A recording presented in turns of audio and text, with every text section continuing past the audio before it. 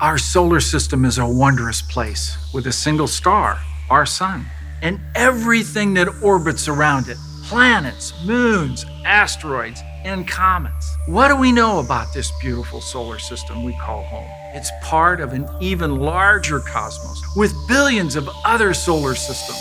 Hi, I'm Jim Green, Director of Planetary Science at NASA, and this is Gravity Assist. And I'm Lori Cantillo with the Science Division here at NASA headquarters, and we're going to do something a little different today to launch Season 2 of Gravity Assist. We're talking about mind-blowing science discoveries, and one of them happened 60 years ago with our Explorer 1 mission, which revealed these intense radiation belts that we have around Earth. They're called Van Allen belts. It's a cool story, so to tell it, we're going to turn the tables on our host, Jim Green, and find out about his gravity assist. That's the term we use to describe an event or a person in your life who helped you figure out what you really love to do and forever changed your path in life. So, Jim Green, what was your gravity assist? Well, thanks, Lori. You've done a fabulous job helping me with our Gravity Assist interviews over this first season, and I'm delighted to be able to kick off the second season and talk about some of my experiences. My Gravity Assist really started in high school. I had a high school chemistry teacher who ended up with the keys of an observatory, a donated telescope. Turned out it was a 12-inch Alvin Clark refractor. And for you amateur astronomers out there, I'm sure your jaws have dropped. And they still make those? No, Alvin, I didn't think so. Alvin has gone out of business. Oh. But I think this was made in probably the 30s. Okay. Yeah, in the 30s. 1936 or so, I think, is when it was made. But this particular telescope, fabulous telescope. I had it at my beck and call for a couple of years in high school. And I made instruments for it. I studied stars. I studied the planets. I took pictures that ended up in Sky and Telescope. And I took images of the sun every day for 3 months during one summer and 3 months during another summer. And so at the end of my high school, I knew exactly what I wanted to do, and that was get into college and get a degree in astronomy. But that didn't end there. Many of our scientists, as you've heard in many of our other podcasts, they've had multiple gravity assists along the way.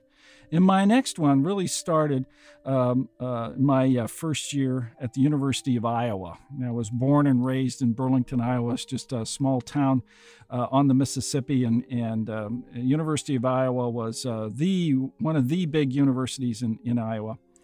And I took Astronomy 101 with about 400 other students. I know what that's like. Yeah, I mean, the place was packed. I walked in the first day, and and the only places available were up front.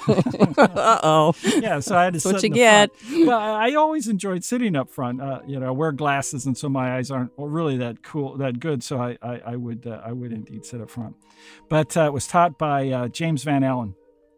And the James Van Allen, and we'll learn more about him because indeed he was the first investigator of our first experiment ever in space on the spacecraft Explorer 1.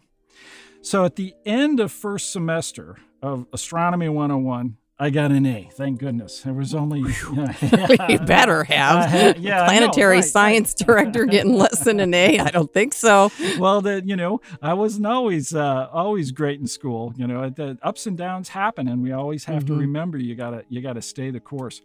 But second semester, I had an opportunity to take a small two credit hour course. And so I took readings in astronomy, and it was taught by staff. That's what it says in the course catalog. And so when the course started at a designated time in Van Allen Hall, room 10701, I went to that room, opened the door, and it looked like a warehouse. It was this huge room, printouts all over tables, magnetic tapes, and bookcases, and a cluttered room from that perspective, a storeroom. That's what these rooms were storerooms. And I'm standing in the doorway, going through this course catalog, figuring out I must have messed up. Wrong place. Wrong room. Wrong right? time. Right? And so from behind the bookcase, Dr. Van Allen said, Jim, this is the place and you're my only student. And so instead of being taught by a grad student, I had a full semester with James Van Allen. And when he found out that I had taken pictures with an Alvin Clark refractor, and in particular the solar set, it was during solar maximum in the late 60s, early 70s, and he said, wow, let's do some things. Let's do some research with this data. And I go, research? Wow. What's research? So we talked about it. I showed him the data. He loved it. And the big suggestion that came from him is why don't you look at how fast the sun spins? Let's do that by looking at the sunspots and how long it takes for them to go around. And indeed, I had plenty of data to make measurements of a solar rotation, and I did the same research that had been done about 70 years earlier and wrote a science paper, just, introduction and discussions and abstracts and all the stuff, components of a paper, and he was the referee. And so at the end of that semester, indeed, I knew what research was all about, and that gravity assist was absolutely unbelievable. It's cool how many people will cite teachers as being that gravity assist, and good for you. Well, I'm certainly glad that you took that class. Yeah, me too. But that connects really well with what this year is all about. This is the 60th anniversary of NASA, okay? And it really kicks off with our first successful spacecraft called Explorer 1. Now, you can get online and you can probably go to some of the images that the National Air and Space Museum posts, and you can see what the Explorer 1 rocket looks like. It's about 2.5 stories tall, and it's a huge, beautiful rocket that had on top of it an experiment, a Geiger tube that looked at cosmic rays, and that was Van Allen's experiment. And on the side of it are two letters. Two huge letters painted on the side, U and E. And so everyone knows about it. You can see it's very distinctive, and that's the way that goes. But I finally found out the story behind UE. Yeah, like why not U and S? Could have been. Here's how it goes. After I graduated from the University of Iowa, I ended up at Marshall Space Flight Center at NASA, which is one of the 10 NASA centers. And it's a fabulous place. They do all kinds of things. This is where von Braun was, and they were building a series of rockets. So Van Allen came down. I invited him to give a talk, and then I had a big reception over at my house. And so I had scientists and engineers from the center, and I was walking around with a tray of hors d'oeuvres.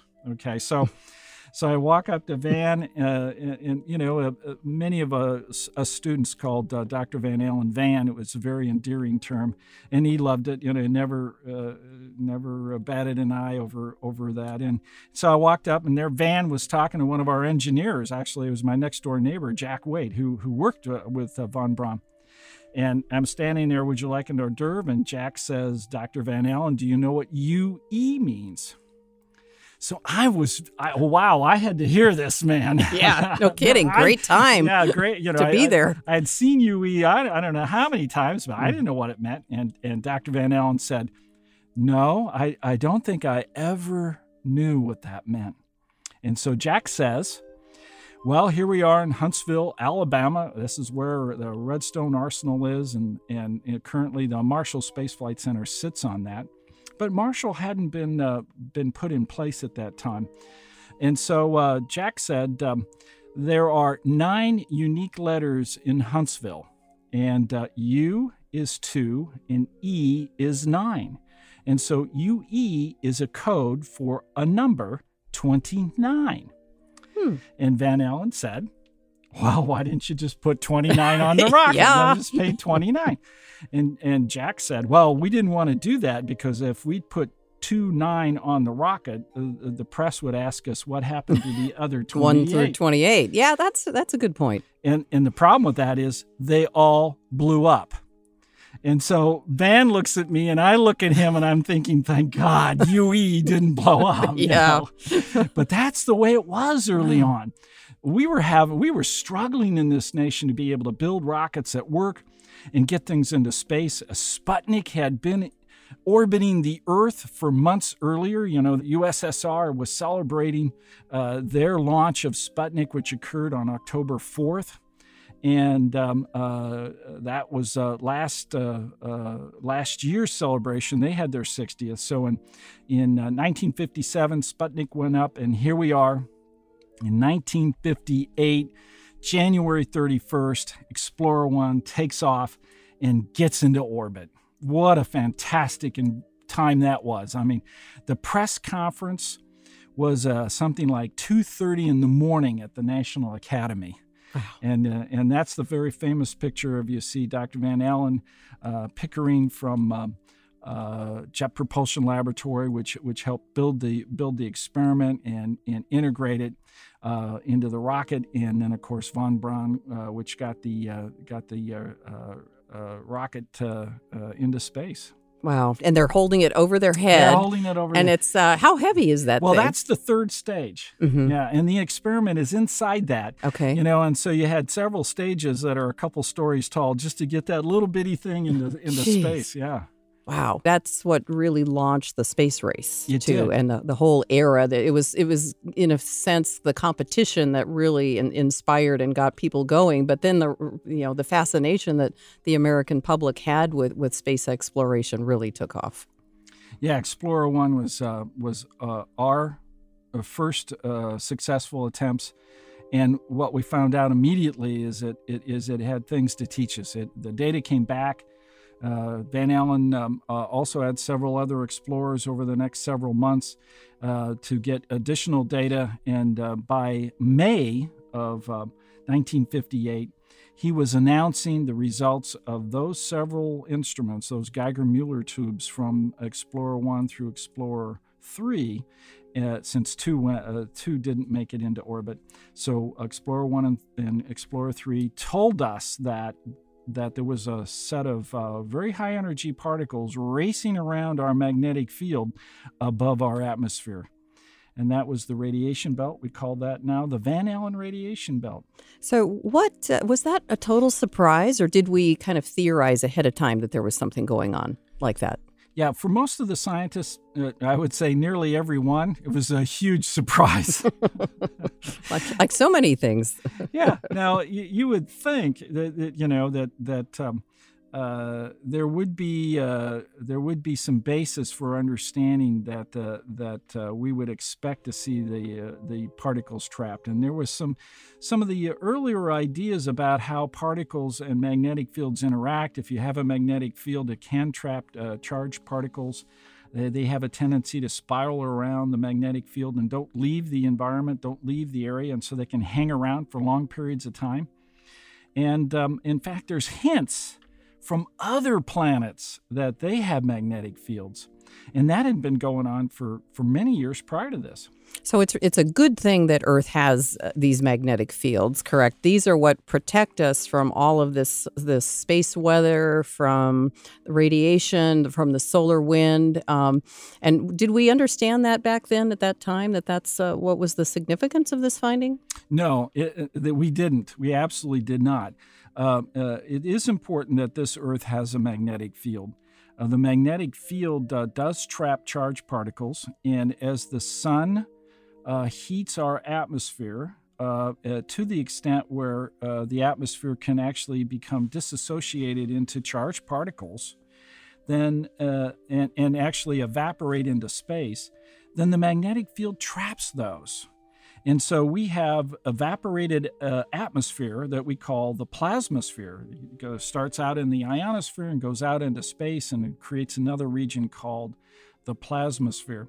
And that allows us to hang on to our atmosphere for long periods of time. So that's just one effect that the Earth's magnetic field, and that includes all the other planets that have magnetic fields too. That happens to them.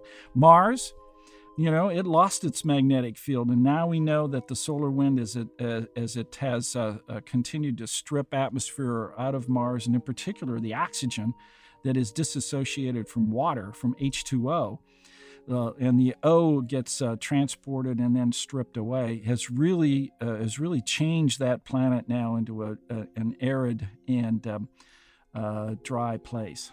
I find that story fascinating that scientists now believe that Mars was, back then a very warm and wet environment. That we see evidence of canals and flowing water that once was on the surface of Mars. And I guess the obvious question is, do people wonder if this kind of process could happen here on Earth, for example? Are we studying that as well? Indeed, we do compare our planets. Venus is another one that's Earth size. It doesn't have a magnetic field. And although its atmosphere is extremely dense, it's largely made up of carbon dioxide, where we have only a very small percentage of carbon dioxide here on Earth.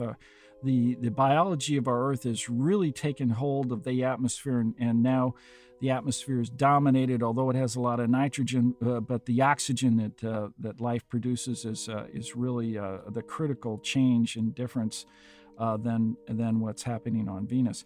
But Venus has so much atmosphere. The stripping that goes on at Venus pales into comparison to what's being generated, probably from still active volcanoes that are going on. Well, and then Jupiter, of course, the king of the solar system, has just these intense radiation belts. How did those on Jupiter compare with the ones on Earth, and what did NASA have to do to protect our Juno spacecraft? So indeed, Jupiter, we've known something was going on with Jupiter very early on, before Explorer 1. Bell Labs had taken radio dishes out to explore how we could use radio frequency light for communication. And as they were doing that, they saw two bright things in the sky, and they figured out one was the sun and the other was Jupiter. Well, the radio emissions from Jupiter were coming from the trapped particles in the intense magnetic field, and they were coming from the Jovian radiation belts. Wow. And that field is more than 20 times stronger than the Earth's magnetic field. Mm-hmm. So it's pretty intense, and it therefore holds very close to the planet some really intense particles that spiral back and forth along the magnetic field lines. And so that hurts our spacecraft. These particles move so fast, they actually will penetrate the skin and get into the circuits and really cause some problems if we don't take that into account. And Juno has that. Juno's got some it's like a bank vault, sort of. It's got this huge vault. That's right. So we built this bank vault, if you will, and put all our sensitive electronics in that, and that seems to be working well for us. But has the discovery of the Van Allen belts changed, for example, how we might want to launch a rocket? Has it changed how we explore space? No, it really hasn't, in the sense that in planetary science, if there's a place we need to go and we have to go through the belts, we know how to do it. Mm-hmm. And so when we launch and our spacecraft will zoom right through it, typically we'll keep all of our experiments off. We'll make it through the belts, and then we'll do the checkout as the spacecraft is cruising in the solar wind. You touched on something that since coming to NASA has really made an impression on me, and that's how interconnected all the science is that we do, that what we learn about Earth we can apply to what we're studying on planets like Jupiter and Venus and vice versa. So it really is important that we look at all of our planets, and that by looking at other places in the solar system, we can therefore learn about what might be Earth's future. Absolutely. The concept that the magnetic field was important to maintain our environment, in particular our atmosphere, is really something that we really understand because of Mars and our study of Mars. And so then when we look at Venus and we see, well, Venus doesn't have a magnetic field. Why doesn't it have a very tenuous atmosphere like Mars? And so now we have to probe and look for other explanations, and we do. We find out that Venus is incredibly an active planet, probably probably longer than Earth has been in terms of its volcanic activity for whatever reason, and we really don't understand or know that. And so it has dumped an enormous amount of CO2 gases, and we believe it may still be active today doing that. Now, we have actually a moon in the solar system with a magnetic field. What's going on with that? Yeah, well, that's a really neat moon. It's not our moon, although we know enough about our moon to realize that it probably had a magnetic field early on in its history. But there's a moon at Jupiter. It's called Ganymede, and it has its own magnetic field. Now, what's really spectacular about Ganymede is, we think of moons being smaller objects. Ganymede is huge, and Jupiter is, the big planet in our solar system. But just to give you an idea how big Ganymede is, it's bigger than the planet Mercury. It is the largest moon in our solar system, and it generates its own magnetic field. And so it's also has another unique characteristic, and that is it was made in the outer part of our solar system, and it is a icy world, and therefore, because of its interaction with Jupiter's gravity field with tides, we believe a lot of that ice is melted, and inside that beautiful moon, Ganymede is probably an under ice crust ocean. And we believe the ocean's pretty big, may have more water than we have here on Earth. So ESA has this fantastic mission called JUICE, which is Jupiter Icy Moons Explorer. And it is planned to be launched in 2022 and will arrive at Jupiter in 2029 and begin orbiting Ganymede soon after that. Well, let's talk more about Season 2. We're calling it Mind-Blowing Science Discoveries, things like exoplanets, frozen geysers on Europa and Enceladus, and gravitational waves. You may have heard about that. And recently we had this Rip Van Winkle kind of spacecraft story. It was called Image. Jim, you were a scientist on that mission. Yes, I was thought to be lost and phoned home recently after 13 years. I can't wait to hear that story. Well, I'll say one thing about it, because Image was orbiting the Earth in the Van Allen radiation belts, and one day it didn't call home. And that is indeed because we believe the radiation belts really clobbered it.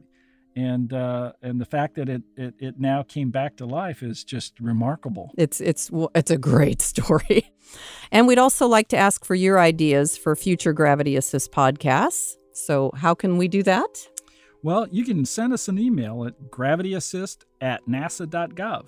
So I really appreciate all your help in pulling these together for me. It's I can't do it myself, and having you interview me as a person behind the scenes has just been a delight. Well, thank you for being my Gravity Assist.